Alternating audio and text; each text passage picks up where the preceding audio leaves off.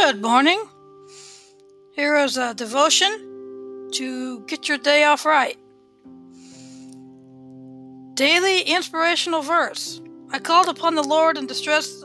The Lord answered me and set me in a large place. The Lord is on my side. I will not fear. What can man do unto me? Psalm 118:5-6.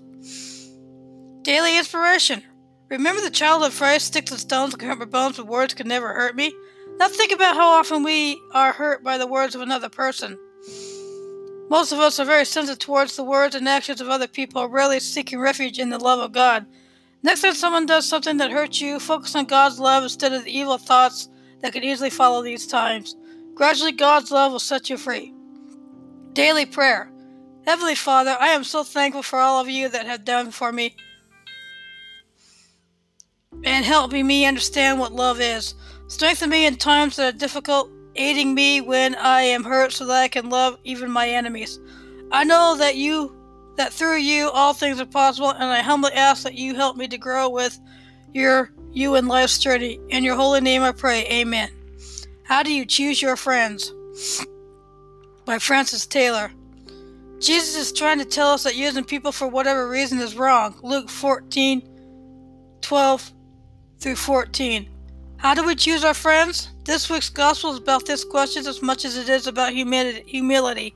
I'm sure that when we make up an invitation list for a party or other special event, we consider a lot of things, but Jesus is trying to tell us something important in this week's gospel that goes beyond just who we invite. He is also telling us to consider some things about ourselves. This can apply to all age groups. Our children will learn from us, and sometimes we need to learn from our children. Are there people who we don't include in our circle of friends because of what other people might think? Perhaps people who are of another race, those who earn less money, people whose education level is not the same as ours. I know that weddings can often be a bone of contention in families because someone feels the need to invite the boss or other people of influence even though there has never been any social interaction before.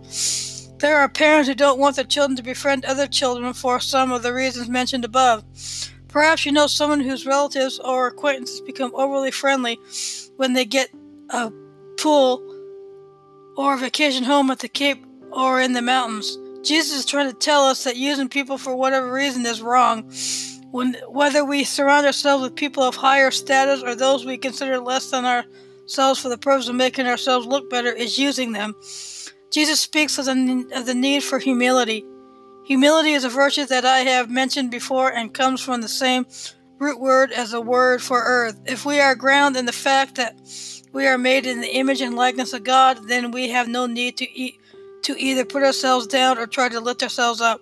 We will also recognize the fact that others are also made in God's image, and we will treat them as the images of God that they are. Prayer. Lord, teach us to be humble as your Son Jesus was humble. May we be more generous and open our hearts to all people. Amen. Thank you for listening and have a blessed day.